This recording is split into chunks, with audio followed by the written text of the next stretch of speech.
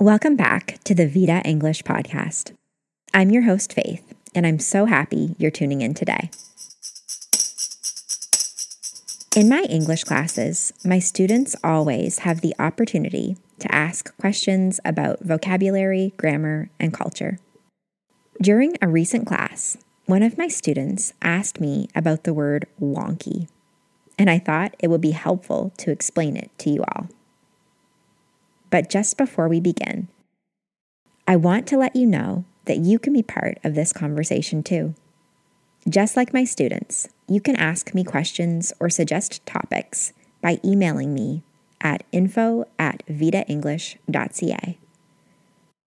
I love hearing from my listeners, and I might even feature you on an upcoming episode.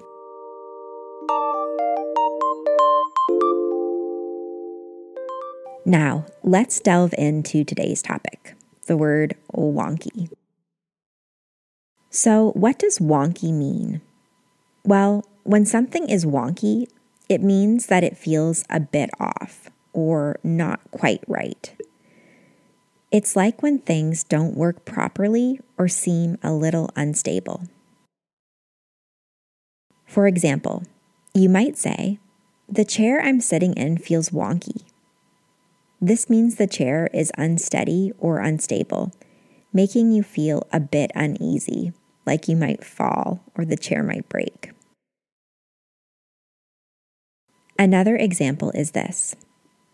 After I dropped my phone, the screen started acting wonky. This indicates that the phone's screen is behaving strangely or not working properly after the drop. I know all about this example because after I dropped my phone in the toilet, it started acting wonky. Another way to use wonky is when you're not feeling well. Sometimes you might wake up with a headache or an upset stomach. You could say, "I feel wonky today." This means you're a bit off or not quite yourself. Now, let me share a personal experience of feeling wonky. So, as I've mentioned in previous episodes, I'm a night owl. I love to stay up late. But sometimes I stay up too late and I don't get enough sleep. When this happens, I always feel wonky the next day. I can't concentrate and I find even simple tasks very challenging. All right, here's a question for you, my listeners. Can you think of a time when you encountered something wonky? It could be a situation, an object, or even a person that made you feel a bit off.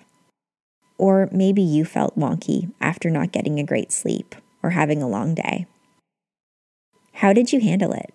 Did you find a way to fix the wonkiness or adapt the situation? I'd love to hear your stories and give you a chance to practice using the word wonky.